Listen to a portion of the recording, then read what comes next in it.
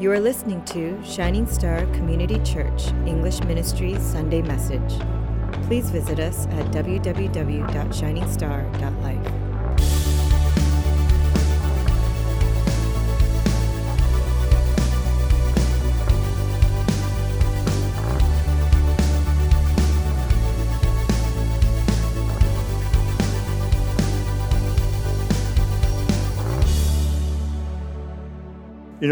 There's this author in the late 1800s. His name was Robert Louis Stevenson. And he had this fascination with the human mind, especially when it came to this duality of man, he said. He was so fascinated with the good versus evil. And he always believed that no matter how good a person seemed to be, that there was always some type of evil in him lingering. And at the same time, he always believed that no matter how evil someone may seem, that there's always some type of good. There's always a bit of good in that person. He was fascinated with this idea.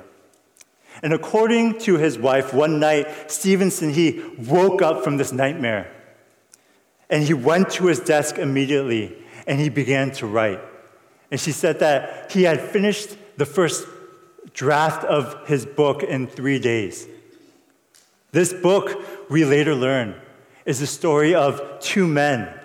The first is a doctor, a gentle and kind person. And the other is a criminal, evil and cruel. Later, we learn that these two men are actually the same person, Dr. Henry Jekyll and Mr. Edward Hyde. The strange case of Dr. Jekyll and Mr. Hyde is a fairy tale.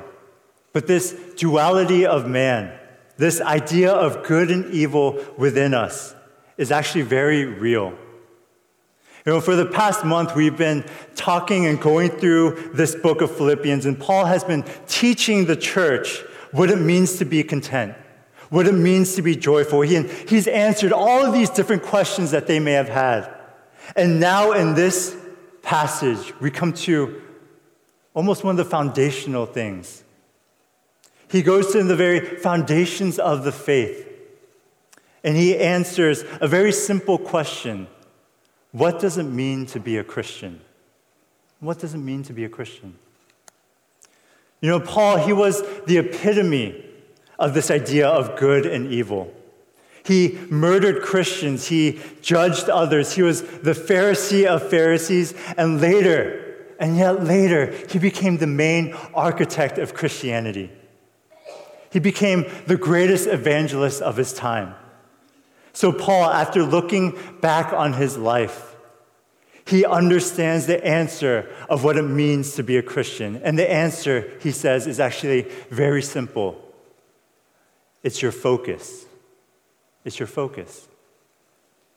You see, in verse 6, Paul writes, I persecuted the church. This word persecuted is actually used again in this passage here, but it's translated differently. In verse 12 and 14, Paul says, I press on to make Christ my own, and I press on toward the goal. You see, Paul, he uses, I persecuted the church, and yet at the same time, he uses the same word, I press on towards Christ. These two words are the exact same, and yet one is used against God, and the other is for God. You see, before Paul was a Christian, he spent his entire life, his entire focus towards persecuting the church. And yet after he experiences Christ, he gathers everything that he was. He gathers all of his focus, and he directs it towards Christ.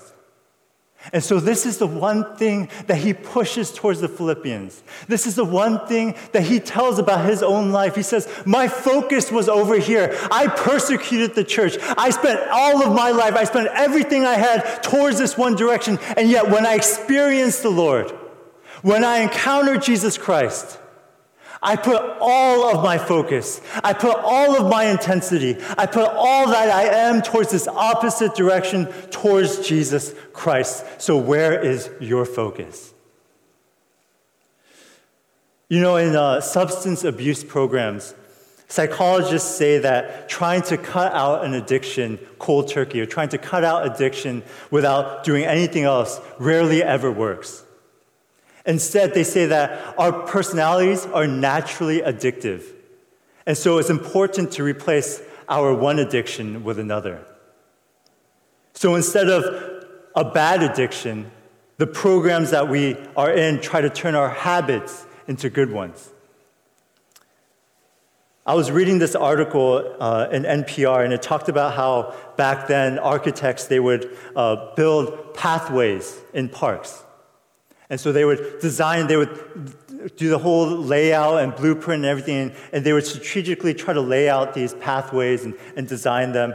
But after a while, they realized that the pathways were barely being used. Instead, there was this natural pathway that would start to form. And they realized that people were so used to walking in a certain direction, in a certain way, that these pathways would begin to form from people walking on the grass. And that the architects would have to redo all of that stuff. They would move the pathway and they would rebuild it just so that they could follow the habits of the people. You see, this world is trying to tell us something that Paul is already trying to tell us here. It's that we are a people of a singular mindset. We get fixated on something, and we push towards it again and again and again. We are people of addiction. That's the truth. And yet the question becomes, what is your addiction? The question becomes, what are you going to be fixated on? What is your focus? Because we know that Paul was a passionate man. Even before Christ, he was still just as passionate. He was a man of intense focus, and yet his focus was in the opposite direction. He persecuted the Lord, but when he encountered the Lord, man, he turned everything towards Christ. If you are not pressing on toward Christ, and this is a little difficult, I think, for some of us to hear, you are persecuting the church. And there's no in-between that Paul talks about. And for me, honestly, when I was reading this, I was looking for, is there any type of middle ground here? Is there any type of gray? But Paul, he doesn't give us any of that. He says, I persecuted the church. When before I knew Christ, I was over here. My focus, my intensity, everything I was here. And yet when I met Christ, I became all the way over here. You see, I persecuted the church, and yet now I press on towards Christ. He does not give us a middle ground. And when I was reading through the Gospels and when I was trying to see what Jesus was saying about this as well, Jesus says the exact same thing. The world that we live in is all about the gray. It's all about trying to be as tolerant as possible, trying to be as neutral as possible. And yet, Jesus Christ, he says the complete opposite. In fact, in Revelations, he says, it's better for you that if you're in the middle, it's better for you just to not believe. Because I'd rather you not believe and not fool yourself than to say that you're in the middle and try to fool other people. For a lot of people, for a lot of Christians, they believe that Christianity is just a piece of their lives. That's just one small section. That's more of a private thing meant for weekends. But yet in the Bible, Jesus, he never talks about that. He never talks about being neutral in their beliefs. He never talks about having Christianity only a part of who you are. In Luke 12, Jesus is talking to the crowd of people, and he's teaching them about money, about hypocrisy. He's teaching them about all of these different things. And at the end of Luke 12, he says this one thing. He says, do you think I've come to bring peace to this earth? Do you really think I've come to bring peace here? You see, I've come to set this world on fire. I've come to divide families. I've come to make you choose. And this is so different than what the world tries to teach us. And this is so different than so many churches try to teach as well. Because Jesus is he's not someone who's going to let you stay in the middle. He hates lukewarm. He hates the middle. And so for you, you have to understand that if you are not pressing on towards Christ, then you are persecuting the church. There is no gray for you. To be a Christian means that your entire life is focused on Jesus Christ and on Him alone. For us, we're either Jekyll or we're Hyde. There's no one else. If your focus isn't on Christ, then it'll be on something else. You see, C.S. Lewis, he said this in his book, Mere Christianity, that everyone has to make a choice. Either Jesus is the Son of God, and we can fall at His feet and call Him Lord, or He's not, and we turn away. But we can't be in the middle. He has not left that open to us. He has never intended to leave that open to us. Look, church, if you're new in your faith, if you do not know Jesus, if you are still finding out kind of what church is and all of this stuff, then look, keep pushing. Keep searching. But if you have been attending for a while, if you are in this gray area, and if you are someone who just pushes Jesus to one side of your heart, what Paul is saying is that you are either for Him or you are against Him. You are either pressing on towards Christ or you are persecuting Him. There is no in between. So what does it mean for us? What does it mean for us to really understand and press on towards Christ? If we believe, if we truly want to not persecute Him, if we truly now understand that there's either one path or another, then what does it mean to press on towards Christ? It means that your whole life is reoriented. That's what it means. In verse 7, Paul says, "Whatever gain I had, I count it as loss." You know, in a few weeks, we're going to have our First Steps class, and after that, we're going to have all these different discipleship classes and all these different membership classes, all these different things. But a lot of us have this misunderstanding of what Christianity is. Because being a Christian doesn't mean, it's not just about adding knowledge. I didn't know about this about God, and now I do, and I think now that I'm a Christian. That's not what Christianity is. And other people, they think that being a Christian means that, hey, I used to do bad things, and now I'm doing good things. I used to hate people, and now I love people. But that's not what being a Christian means either. Paul says that when you're a Christian, everything is new. Everything is new. The world that you saw before becomes something very different. And you yourself are very different too. Even if everything looks the same, he says that your motivations, your desires are completely different now. For me in high school, before I became a Christian, I went to every Sunday service. I remember I would have chicken pox, and my parents would still make me go. And I realize now that you're not allowed to do that. But they would send me.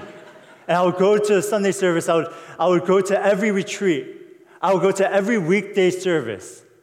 I would read the Bible. I prayed to the Lord. And after I became a Christian, guess what? I did the exact same things. I attended every Sunday service. I went to all the retreats. I prayed to God. I read the Bible. And yet I can tell you without a shadow of a doubt that in high school I was not a Christian. 100% I was not. How would I be able to tell you that? How would I be able to know that? Look, Paul, he was a Pharisee. He was the Pharisee of Pharisees. He not only knew the Bible, he memorized huge sections of it. He not only prayed, he prayed constantly. If you think you are a good Christian, he was the best of Christians, you could say. And yet after he was saved, those actions didn't change. He still prayed constantly. He still read the Bible consistently. But what was different? Paul says, my life is different because not about what I did or didn't do. It's where my focus is now. It's my focus that's different. My actions may have been very similar, but it's my focus that's completely changed. Before, my drive and my motivation and my addiction was myself. It was to make me look good. I prayed so that other people could see me. I did these things so that people could be proud of me. But after I met the Lord, after that road to Damascus, everything changed. And my motivation, my drive, my focus was purely on Jesus Christ because He saved me. He loved me.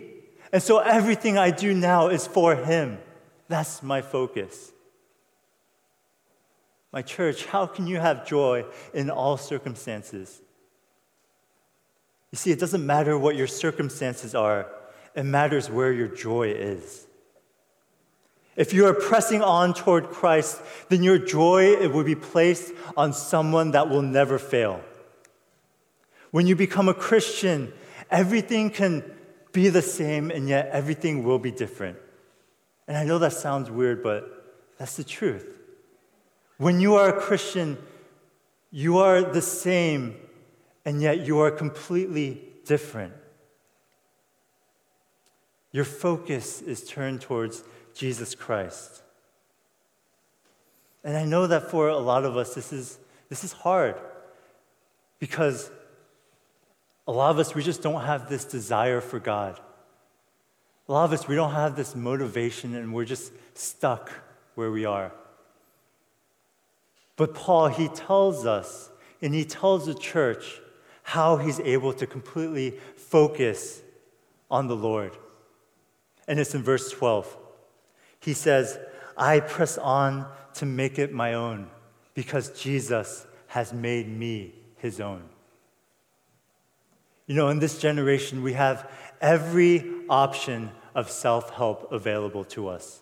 You can take a class, you can take a seminar, you can go to therapy, you can do all of these things, but the common thread among all of them is that it starts with you.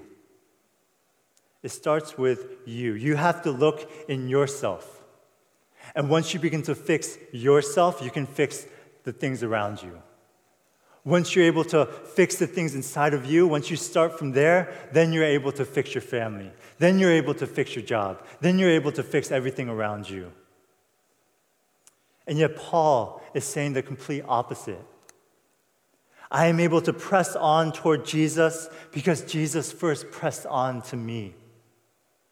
Paul has this intense focus for Jesus because Jesus encountered Him first. But Pastor Danny, that doesn't apply to me. Pastor Danny, so I guess I can't do anything right now until, I have to wait until Jesus comes to me and blinds me, and then I hear a voice from heaven telling me, I'm not Paul. Do you know how Christ is trying to grab you? Do you know how you know Christ is trying to really grab a hold of you? Do you have any spiritual dissatisfaction in your life? When you look in your heart, is there anything in your heart right now that doesn't feel completely right? Even right now, when I look at my life and in my heart, it astounds me that Jesus would still accept me because for me, yes, I am joyful and I am content, but I'm not content in where I am. I am waiting in expectation for what God will do in me later as well. I'm waiting for that time when God is continually sanctifying me, when He's continually healing me and building me up, because right now, I am a broken man. I am a broken vessel. And what Jesus is trying to tell you is that when you have dissatisfaction, that dissatisfaction is brought on by Jesus because He is saying, look, that dissatisfaction cannot be satisfied by anything in this world. That dissatisfaction that you are feeling can only be healed by me. Look, you can try and search all these other places, but you're going to end up feeling so discontent. I am the only one that can fulfill that.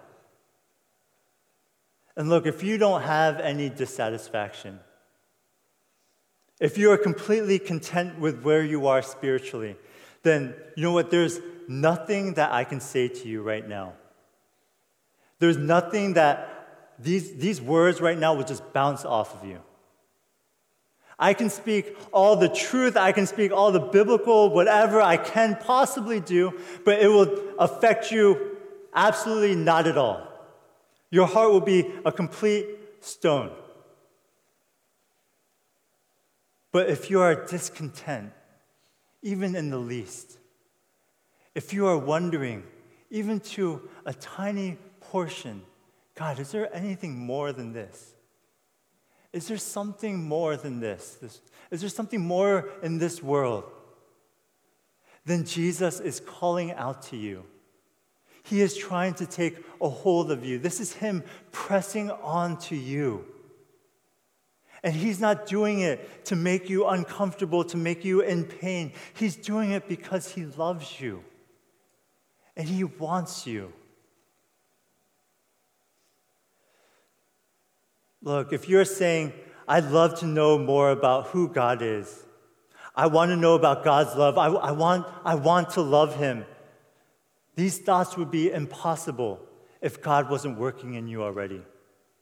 Praise God for that. You see, God's love is always prior to our love. In Luke 15, Jesus, He tells the story of a terrible son. This son, he goes off and squanders his father's wealth, and he lives this terrible life. And at his worst, he begins to walk back to his father's house. But on his way, his father runs out and embraces him and tells him he is his son. The son, he didn't say a word yet. He did not repent. He did not apologize. The father went out first, and it was the Father's love that brought repentance. My brothers and sisters, this is what it means to press on toward Jesus Christ. This is the joy of Christianity. Look, when you experience Jesus Christ, when you truly step forward in faith, your life becomes radically different. I think for a lot of us, we think of Christianity as so boring, and we think of Christianity as just hymns or whatever, and just nothing. And it becomes so boring, and everything else in this world becomes so much more enticing. But do you realize that Christianity is the greatest adventure you could ever go on? That the minute you are saved, your whole life becomes different. The way you look at this world becomes so radically different. Look, your life will still have its ups and downs. You will still have your ups and downs, but your life completely changes. This is the new adventure that is in store for you. And Jesus, He is calling out to you. He is reaching out to you. You know, Peter, Susan, Edmund, and Lucy, they weren't looking for Narnia. Narnia found them. They were just playing hide and seek. And yet, they were in that wardrobe, yet they were just looking around, and Narnia was the one that opened itself to them. But after the first time they experienced it, they were drawn to that place. Again and again, they were drawn to that place. You see, those children didn't ask for it. They weren't looking for it. But it captured their hearts, and it took them. This is your story, brothers and sisters. We have something so great. We have the greatest story ever told. And that God of the universe resides here with you. And so for you, where is your focus? What will you be focused on today? Look, there's only two paths for us. There's only two ways that we can go. For a lot of us, we think we can toe the line, that we can stay on the fence, and yet Jesus, He is calling out to you today, right now, saying no. That is the enemy speaking. That is the devil saying that. You cannot be on the line anymore. You cannot stand on the fence any longer. You are going to have to choose a side. So which is it? Where will you be? Because if you are not pressing on towards me, then you are persecuting the church. So where will you be? Where is your focus going to be? Because I am reaching out to you right now. I am reaching out. I am trying to take a hold of you. And so where will you go? Because brothers and sisters, our first step now that we know this is to take that leap of faith. And so will you take that leap of faith? Will you take that leap of faith? Are you discontent? Will you keep looking for the Lord? Let's pray. We can either be one or the other. There's no in between. So where will you be? Jesus, he didn't give us an option. Paul, he doesn't give us an option. God has never intended to give us an option. And so for us today, where is your focus? Where is your thoughts? Where are you trying to push everything towards? Because we are people who are naturally addicted. But it depends on where your addiction is. So where will that be, brothers and sisters? Where is your focus today? So right now, I'd just like for us to take some time to really think about that. Because Paul, in this passage, he's emphasizing to the church, he's saying, look, this is what it means to be a Christian. My actions, may have been the same. All of these other things may have been the exact same, and yet my life is completely different because my focus is different. Where is your focus? What is your desire? Let's pray.